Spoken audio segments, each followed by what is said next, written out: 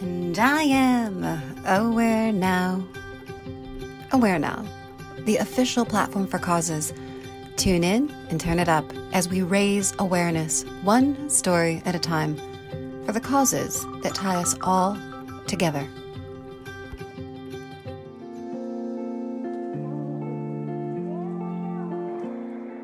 Ottawa-based Yin and Vinyasa yoga instructor, YouTuber, author, and the face of Yoga with Cassandra, Cassandra Reinhardt is on a mission to help others feel great with yoga. As one of the first yoga instructors to embrace online teaching, her channel has grown to more than 1.9 million subscribers. In this conversation, we meet on the mat to hear the story behind the story. Thank you for joining me on the mat today, Cassandra. Before we start our conversation, I'd love to speak about the pose we are in, butterfly. So, can we start out with you sharing how to do this pose properly and also its purpose? Because I've always wondered what the benefits of butterfly are. Sure. So butterfly pose, the Sanskrit name being Baddha Konasana. It's also sometimes called cobbler's pose or bound angle pose. It is a hip opener, one of my favorite hip openers because it tends to be suitable for all experience levels. So nice and simple. We take a seat and you're simply bringing the soles of your feet together to touch and letting your knees fall open. And each person gets to really decide and adjust how close they want their heels to be towards the groin or how far away. They'll have a different sensation. So the closer in you bring your heels, the more you'll really feel this throughout the inner thighs and throughout the adductors. Whereas bringing your heels further out, especially if you initiate a forward fold, you'll probably feel it a little bit more on the outer hip. So a little bit of a different area being targeted, but regardless, we are working the hip overall. So a great pose to encourage some flexibility through the lower body.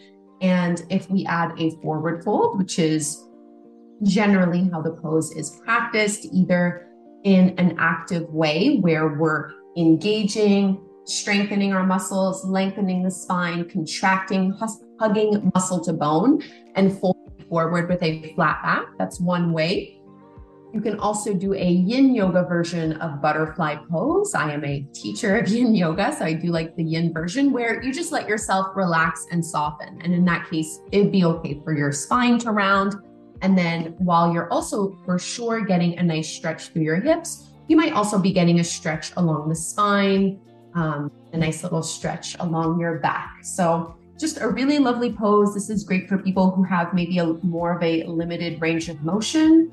You can also make it a lot more accessible if you find that you're rounding and falling backwards. Often people will feel like they're falling back and they have to grip to move forward and to tilt their pelvis. You can just lift yourself up by sitting on a few blankets or on a pillow, on a bolster, on a block.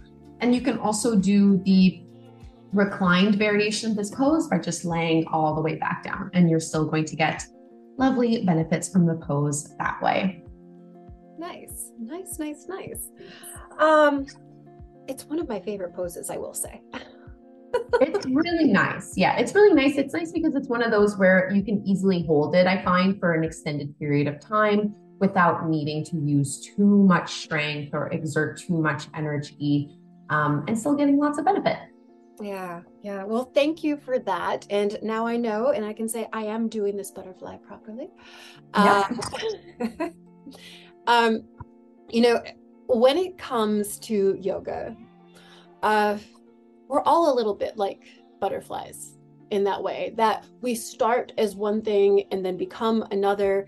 Today, you are a yin yoga expert, a YouTuber, an author, but I want to know when your yoga journey began. Like, when did you first step on a mat? Yeah. So my little caterpillar phase was, I think it was 2008 is around the first time that I stepped around a yoga mat. So I would have been around 18 years old.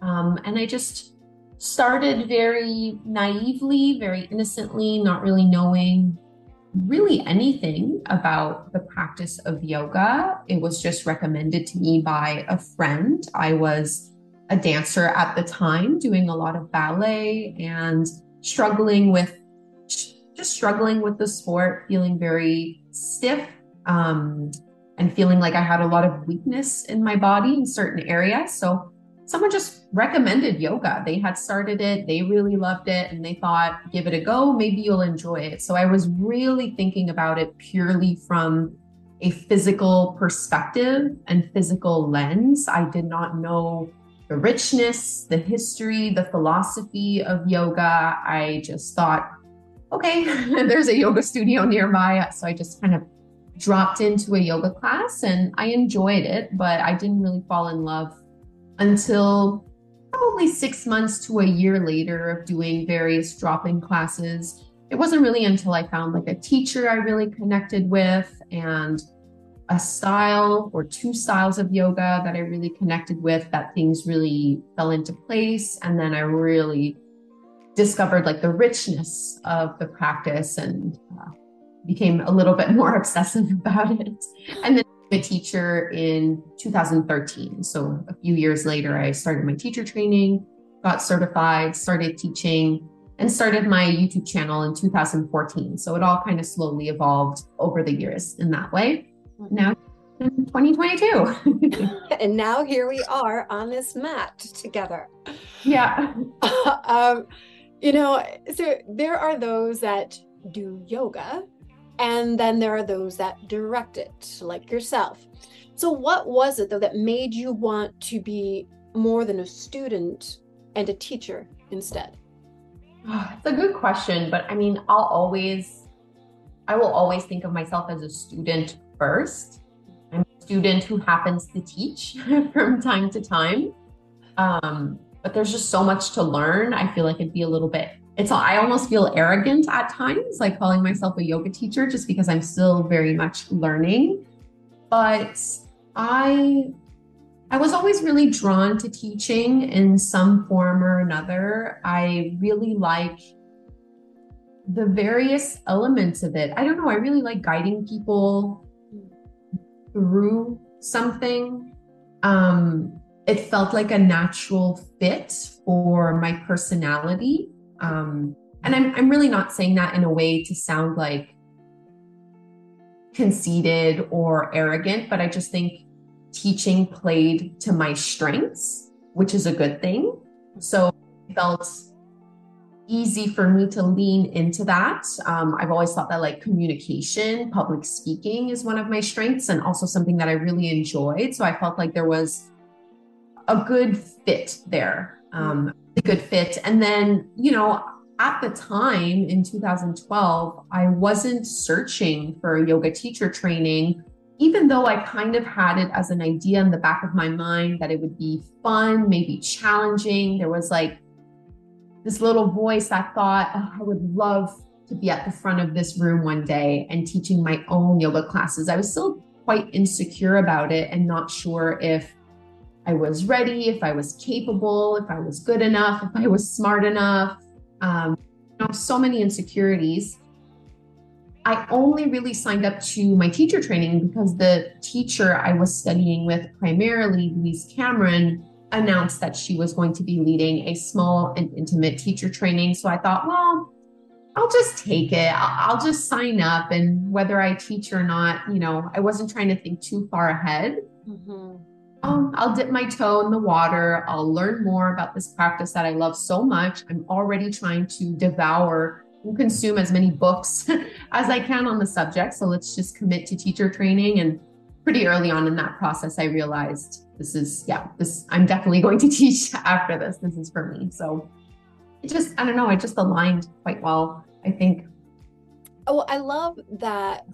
It was something that you just allowed yourself to grow into. It sounds like you allowed yourself to, you weren't trying to force it or push it. It's just something that came to you, and it sounds like you allowed it to happen. And yeah, and there was a lot of resistance, like a lot of doubt, a lot of resistance. I wasn't really sure. I think unfortunately something that happens when you really look up to someone and when you really admire their skills and you really respect them for the teacher that they are, that's a beautiful thing. But unfortunately, you can put these people up on a pedestal. And if they're up on a pedestal, you look up at them and you think, I could never do that. I could never be that, even though it's all your own projection, you know? So it took a lot of like inner work for me to say, they're human, they're doing it, they're flawed. I'm human. I can do it. I can be flawed, you know, and maybe people will enjoy my classes. Maybe it won't be a right fit, and that's okay, you know, like one step at a time. But I had some insecurities going into it for sure. Well, I'm glad that you went into it and that we're here having this conversation. You know, from practicing to instructing and from writing to recording through your YouTube channel, app, and books, yoga is a practice that you give so many people access to in so many different ways. With your online community that's over 2 million people, you support the growth of so many. My question for you is, when it comes to your personal practice, how do you continue that growth? I mean, that's a very flattering way of putting it. The reality feels very different for me because at the end of the day, I don't see myself in front of 2 million people. I see myself in front of a camera at home, you know? So trying to marry the number with my day-to-day life is a very strange process. It's different being an online yoga instructor, you know, like when you're teaching public classes, you see your students, you interact with them. They're real physical people in front of you. Whereas for me, I'm kind of limited to comments and people's profile photos, you know, it's a little bit more abstract and a little bit less tangible. And I think honestly, that just helps to keep me grounded, because I think if I had 2 million people in front of me every day when I was teaching, I think that would get to my head pretty quickly. And I don't think it would be a very healthy way to maintain balance, even in my own practice. So mine has stayed simple pretty much throughout the years. I do a balance of vinyasa and yin yoga. I would say lately, this year particularly, it used to be 50-50 with both, and now I would say it's probably 80% yin yoga, 20% vinyasa. I'm gravitating a lot more towards these restorative practices. I used to practice a lot more in the morning, like more vinyasa, strong flexibility-based classes to really get the energy moving, to start my day in a certain way. And I still really love that, but I find myself needing and craving my practice much more towards the end of the day. So I tend to do a lot, almost every night, it's a bedtime yin yoga practice. That's what I found to be the most therapeutic for me right now, but I'm sure it will change. You know, it's evolved quite a bit throughout the years. I've never ever put pressure on myself to practice for a certain amount of time or a certain amount of practices per week. That's something that works very well for some people, does not work well for me. The minute I put that kind of expectation on myself, I add pressure, which means I add judgment, which means I add criticism, which means I'm kind of sucking the joy out of the whole thing. It's great, but I have to be very careful with my view of discipline. It can quickly become controlling to me, which I don't like. So it's fluid, it changes, but it's really been a lot of yin this year. Nice. Year of yin. I like that. Yeah, maybe that'll be my next book. Year of yin. Love it. You know, so here's a quote that's one of my favorites. We delight in the beauty of the butterfly, but rarely admit the changes it has gone through to achieve that beauty. And that's from Maya Angelou, one of my favorites. From when you started up to now, how has the practice of yoga changed you, Cassandra? And I mean as a practitioner of yoga, but then also as a person. Oh man, I feel like it's easier to think about the ways it hasn't changed me or what has stayed the same because it really has. I think it's provided me with a new take on life, a different perspective. In my personal day-to-day life, the greatest impact has been on my ability to manage stress and anxiety. That's like a very practical application for me. But of course, anyone who struggles with anxiety will know that it can feel huge and overwhelming. It can have really long-lasting and wide-spreading effects on your life. So having yoga as something else in my toolbox to help manage that was a huge game changer.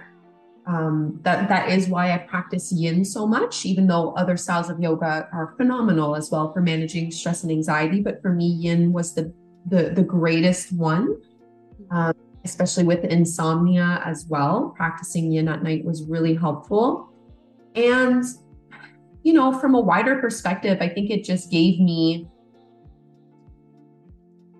a different outlook on life, a greater sense of connection to other people, to something that is greater than me, a way of not necessarily like completely eradicating my ego or anything like that, but just an awareness around my ego, an awareness of when it's taking over and taking control and what that means to me in my life. And I think it's just given me something to turn to in a time of need. It's just something that I know I will always have when times get a little bit tough in some form or another. And it's also something that I can turn to when things are going really good. And maybe I am starting to feel my ego get a little bit inflated and my head get a little, big. It's a great anchor, a great way to ground yourself. Mm-hmm. Also a great source of solace for me, for sure. Nice.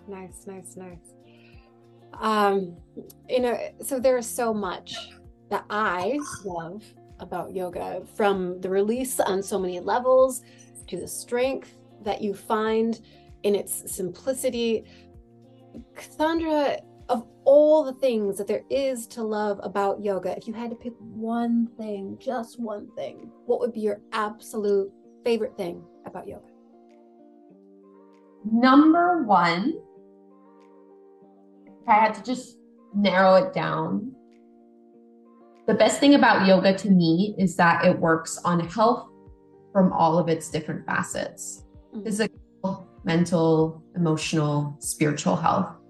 It's this all-in-one package deal. That it's hard to find that with any other movement modality, to me anyway. Yeah, no, I hear you. It's like your whole person is involved in this in all the levels. So yeah, that's awesome. So because I love words so much, I appreciate that yoga is referred to as a practice. And while it's said that practice makes perfect, your personal practice never needs to be perfect. It only needs to be yours, which is why they call it a practice. It's not a perfection. Your yoga perfection. No, it's your yoga practice. So now, last question for you today, Cassandra, is for those who are just getting started with yoga and they're finding themselves struggling with their own imperfections and not getting things just right, what advice would you give them? I think physical goals will only motivate you in the short term. And I would encourage people to embrace the practice from a place of wanting to just care for themselves or wanting to just do something because it feels really good to do it. Not necessarily because they're trying to change or fix something. And I'm not knocking that. There's a time and place for that as well. But I think if you're looking in terms of like building a practice that can support and sustain you throughout your life. You will get older, your body will change. Some things will get a lot easier over time. Some things will just get harder and harder over time. Yoga is supposed to be something that allows for all of that to exist and all of that to happen. A place where you can meet yourself exactly as you are. I can't do some of the things I could do 10 years ago. I don't really have as much of a strength-based practice as I used to. But my practice is a lot deeper, a lot richer, a lot more meaningful now. And in 10 years, it might look completely different than what I'm doing today. So I think letting go of the idea of what we think it's supposed to look like and what a proper class, a proper sequence, a proper practice should look like is the first step. And honestly, when it comes to beginners and people who are new to it, it can be so intimidating and so overwhelming. It's basic advice, but I really believe in it. Like, start small. It doesn't have to be super complicated. It can be 10 minutes, a 10-minute practice. Like, it really doesn't have to be so crazy. Because again, that might motivate you in the short term, but once that high wears off, what's going to keep that fire burning? So like a slow fire that you can keep stoking throughout the years, I think is best. So some days you'll have a lot of energy, some days you won't. How can you meet yourself where you are and accommodate that without judgment, without criticism, without too much expectation? Mm-hmm. I love that advice so much. And I love how the way you said it, you can meet yourself where you are. Mm-hmm. And thank you. Thank you, Cassandra, for helping me understand the butterfly a bit more and understand. Are you feeling it? I am. I'm like, man, I might have to change this in a moment, but it does feel very nice. Thank you for sharing your story. Thank you for helping all of us just become a bit more aware now. Thank you so much. Thank you. This was so lovely. Thanks for having me. Oh, sorry. I didn't do this properly. Namaste. Thank you very much. Thank you, Cassandra.